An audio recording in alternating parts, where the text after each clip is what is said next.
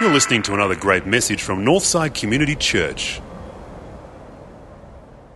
Guys, I'm really keen to share with you what's in this bag because I want to get rid of this bag. It's blocking all my notes here. I'm holding in this packet an Australian icon. This is almost up there with Vegemite, but it tastes even better. It is as Aussie as Weet-Bix, but it's not quite as healthy for you. What's in this bag is an Australian icon. This product has not changed since I was a little boy. And I'm referring to Darrell Lea Rocky Road. Do we have any Darrell Lea Rocky Road fans out there? Oh, yeah. Anybody not a Darrell Lea Rocky Road fan? Not as many hands. Well, look, you know, it's great when you can look back on a product and realise that this really hasn't changed since I was a little boy. It has been... and now I can at last put this down. You all had a good look. Oh, by the way, don't get your hopes up. No quizzes. We're not giving this away this morning. This is destined for our family in Adelaide. We'll be taking that down to them very soon. So now, thank you, Mike. Thank you, Michael. Phil, just keep an eye on that, will you, please? Now, what you may not know is that the Darrell Lea organisation, the Darrell Lea family empire, which it is, it's a family business. It now has 84 stores across the nation. It employs more than 1,000 people. There are a further 1,800 of their accredited sub-branches, you know, service stations and pharmacies and so on. What you may not know, it's a big family organisation. What you may not know is that it started less than half an hour's drive from here. That's non-peak hour traffic, by the way. It started in a fruit and veggie shop on the Corso in Manly. The Lea family were in the fruit and veg business. They had one little shop. And during the years of the Depression, when things were slow, as they often were, they would make chocolates out the back to give to their family and friends and neighbours. And during the years of the Depression, the chocolates became more profitable than the fruit and veg. And today we have this huge company. From humble beginnings, here we have today a huge and lucrative company. And similar stories, of course, can be repeated over and over again in corporate life in Australia and around the world. And we love these sort of stories. We love these stories because they speak of risk, they speak of courage, they speak of determination, they speak of the traits that inspire all of us to explore our potential and to be the best we possibly can be. Well, there's a link with all of this between what Jesus was on about in this particular section of Matthew 13. You see, he had the responsibility one day of trying to explain the work of the kingdom and how it all starts and how it gets going. He gathered a large group of his followers and he started describing what life in God's kingdom is like, the values, the priorities, the moral and ethical codes, the justice, the compassion, the characteristics of life and existence for people who are allowing the Spirit of God to transform them from within. He was explaining kingdom life. And in this discourse found in Matthew 13, he's painting a big picture. It's a very big picture about the kingdom. He's actually describing how potentially it can exist in the hearts and lives of every single person. And my guess is that many of these people would have been thinking, now, okay, how's all this going to work?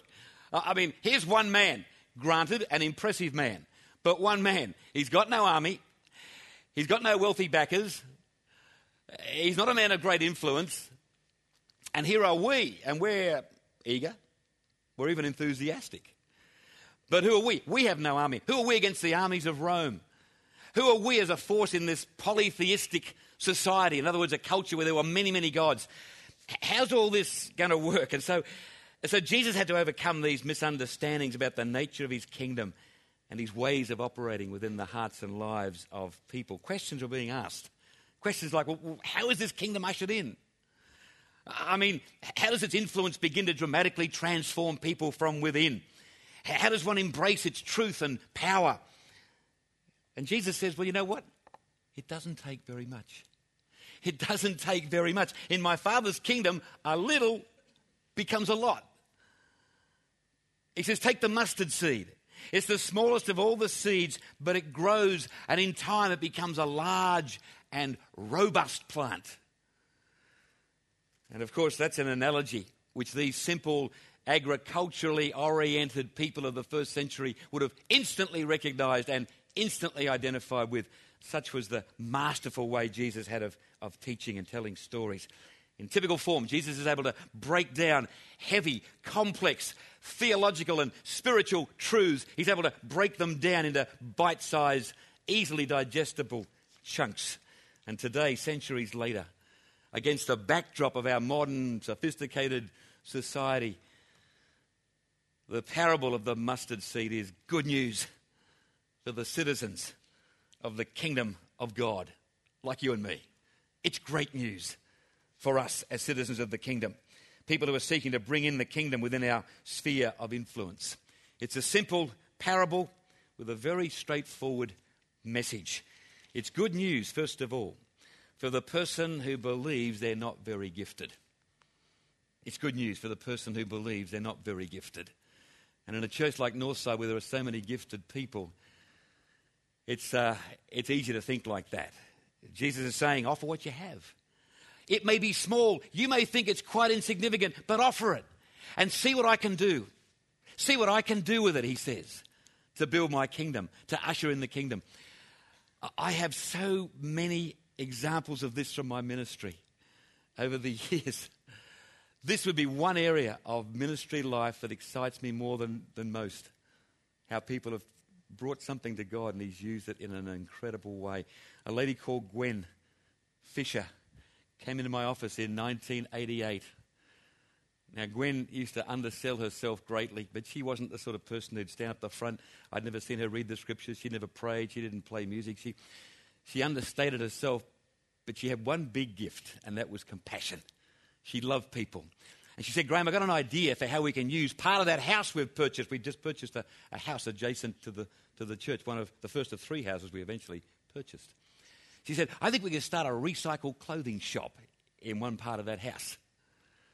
And I said, well, that sounds great. I knew we were in an impoverished area. The area immediately around our church was quite impoverished. And there were no recycled clothing shops within any sort of distance.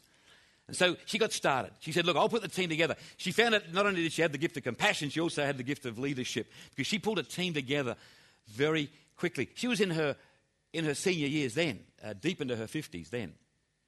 And she pulled this, senior years, hey, whoa, steady. And this thing started to grow. The dearest item in that shop at any one time was somewhere between $2 and $5. And it's just ironic, 2 of my dear friends are here this morning from Adelaide, Tony and Carol Carr. And Carol probably contributed many, many dollars worth of clothing to that store over the years. So they started, 1988. I got a phone call, and Gwen's husband was an accountant. And every night they would write up the takings of the day, carefully noting every single dollar that came in. And Gwen worked in those days 4 days a week, full-time voluntary in that extraordinary service for Christ. Well, I got a phone call last November, just before Christmas, and a very excited Gwen, I keep in touch with her. She said, Graham, you won't believe it. She said, yesterday we took our $1 millionth through that shop. Can you believe that? I couldn't believe it. $1 million. Dearest item, about $5, maybe $7 for a suit. Just amazing. And Carol, you probably donated $10,000 worth of that at least. So just an extraordinary, just one lady's vision. Started small, but blessed so many people during those 22 years. This is good news also for the person who believes they're not very gifted. Well, we've already covered that. Let's go on to the next one. It's also good news for the person who believes their faith is inadequate. Also for the person who gets lost in their notes. But good news for the person who believes their faith is inadequate, because just as we compare ourselves in terms of giftedness, so it's natural to compare ourselves in terms of spirituality. We all can cite people who just seem to have a depth of spirituality that just leaves us awestruck.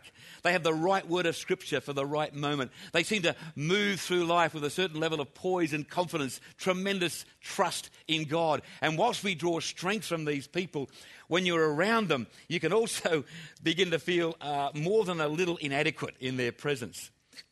The parable of the mustard seed is meant to be of great encouragement to people whose faith appears to be weak and meagre.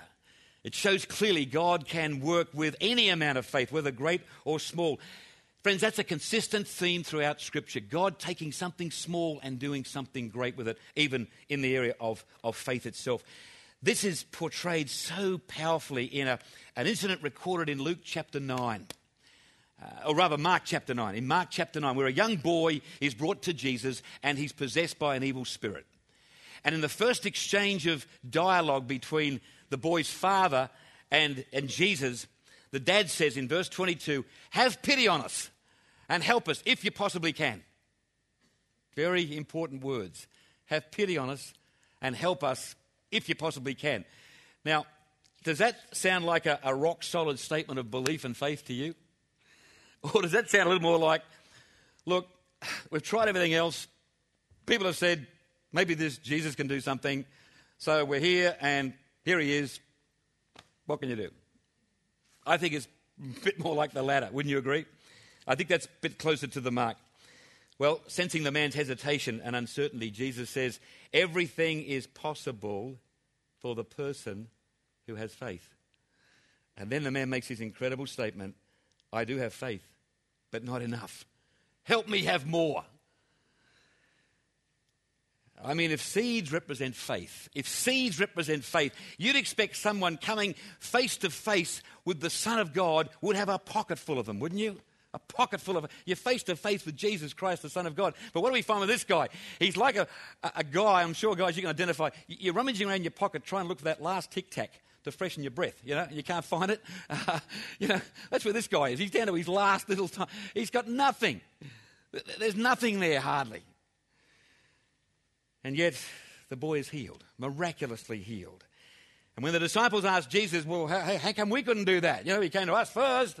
Why couldn't we perform that miracle? Jesus makes this comment, this type of spirit, this one can only be cast out through prayer. Only prayer can drive this kind of spirit out. And friends, when you read the passage, there's only one prayer that's been offered. Only one prayer that's recorded. Only one prayer that's recorded, and that prayer is, have pity on us and help us if you possibly can. Any communication with the Master is a prayer, a form of prayer. That's the only one that's recorded. But it was answered. Why? Because what it lacked in faith, it made up for in sincerity. It came right deep from the heart. And that man discovered that the power is not in the words, it's in the one who hears the words and who responds. And in Matthew's account of this incident, Jesus adds, I assure you that if you have faith as big as a mustard seed, you can say to this mountain, go from here to there, and it will go. I love the way Scripture speaks to Scripture, and it's sort of all interrelated. There's another reference to the mustard seed. Well, the parable of the mustard seed is also good news for the Christian leader whose task it is to paint a picture of what's possible. Now, friends, that is a primary task of a leader in the kingdom of God. The primary task of a leader in the kingdom of God is to help people see what can be achieved, what is possible, and then to move them steadily toward the realization of that outcome. And over the years, I've had the privilege of leading 3 churches only since graduation through a whole series of changes, including the changes we've experienced here at Northside. And I personally have drawn on this mustard seed principle often. That's my little secret, okay? I've drawn on this mustard seed principle often. Start small. Start with things people can handle. Take people with you step by step. Progressively reveal the big picture as you go along. And I've been inspired by other leaders over the years. And some of you who've been around for a while, you know that regularly, every couple of years, 2-3 years, I help to lead a team of young ministers as we go to America, and I've got to tell you, I've drawn such incredible strength from some of those leaders, as well as leaders here in Australia, but particularly over there, where some of the projects undertaken have been just so massive. And one gentleman whom I've made reference to before, I know, is a guy called Don Wilson, who's the pastor of our Christ of the Valley Church in Phoenix, Arizona. And at times in this project, when I might have been tempted to give up, I kept thinking of Don Wilson. I first met him in 1999, sitting on a hill outside of Phoenix, Arizona, And Tim Foote was there and Graham Crowhurst, and we sat with this man under a makeshift tent. It was hot. There was a cactus next to us. It was an elevated point, and it was just desert. And way off in the distance, you could see the outer fringes of the city of Phoenix. And we sat there, and Don outlined his vision for his church. He said, we've been meeting in a theatre, a small theatre, for 12 years. He said, I've just bought a big parcel of land around here. This is our new church, right here. And we were, trying to be kind as we pulled our next can of 7-Up and under the heat, trying to be kind. I said, Don, this is a pretty desolate area. He said, oh, yeah. He said, but this is our church. This is where it's going to be filled with houses one day. Wow, really? Who said that? He said, I've been talking to the city. The city said the Phoenix is coming this way. We said, yeah, well, okay. And we could barely see it, right? Now, we've been going back there subsequent years, every 2 or 3 years, and he's become a great friend. That church, today, it's been this way for the last 5 years, is surrounded by houses. The city fathers were right. That's the way the city was coming. And this church, on a 100-acre complex, I don't know what that is in hectares, but it's a lot. It's a magnificent... that church has been such a powerful force for the kingdom in that community. And as you walk down the main thoroughfare past all the water displays and the fountains and everything's beautiful, that hill is there, and the cactus is still there, and it's got a big cross. A big wooden cross has been erected on that hill as a reminder. That's where it started. One man's vision of what was possible. Incredible. Finally, friends, the parable of the mustard seed is good news for every disciple, given we often have no way of knowing the long-term effects of our ministry for God. Is that not true? Often we have no way of knowing. One of the greatest things anybody can say to you, and when they say it, give thanks to God, because this is as good as it gets in ministry. One of the greatest things anybody can say to you is, you have helped me. You've helped me get a better understanding of God, a better understanding of God's love, of God's compassion, of God's kindness.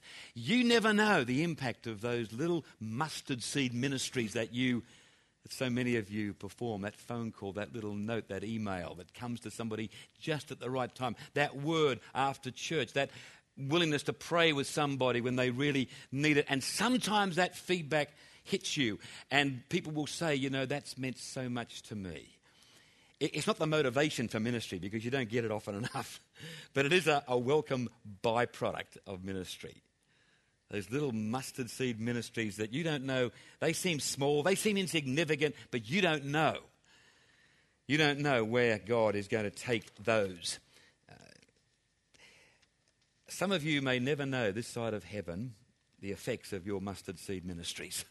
I think that's the way it is. But when you do get to find out, thank God for those moments.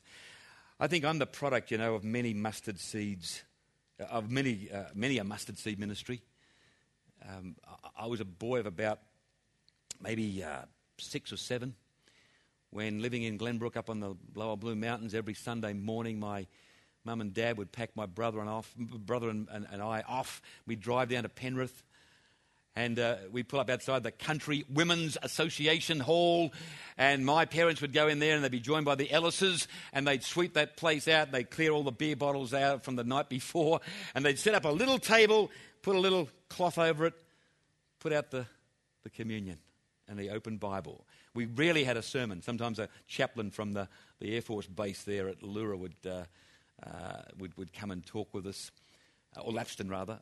He would come and talk, but mainly it was just an open Bible and a bit of sharing, like a connection group, 2 or 3 others.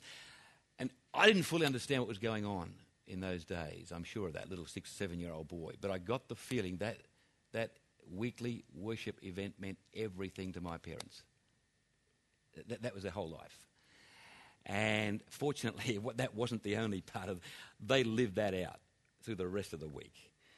And I got to realise what it meant to meet with the people of God. And that little meeting over several years, formed the basis of what is now the Penrith Church of Christ, which has been now on a site there in Penrith for decades, and a great influence for good and for the kingdom in that area.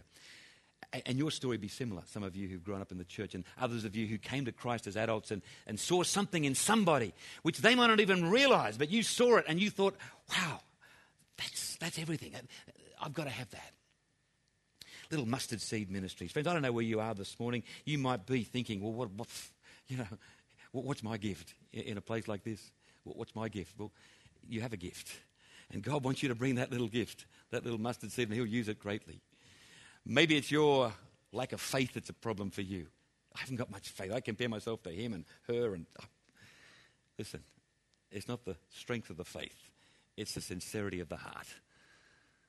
Maybe you're a leader and you're developing ideas for your area of ministry that you wonder how you're going to share them with people because they're so big and they're so expansive and they're so exciting. Share them with somebody. Let's get something started in your area of ministry that's really captured you.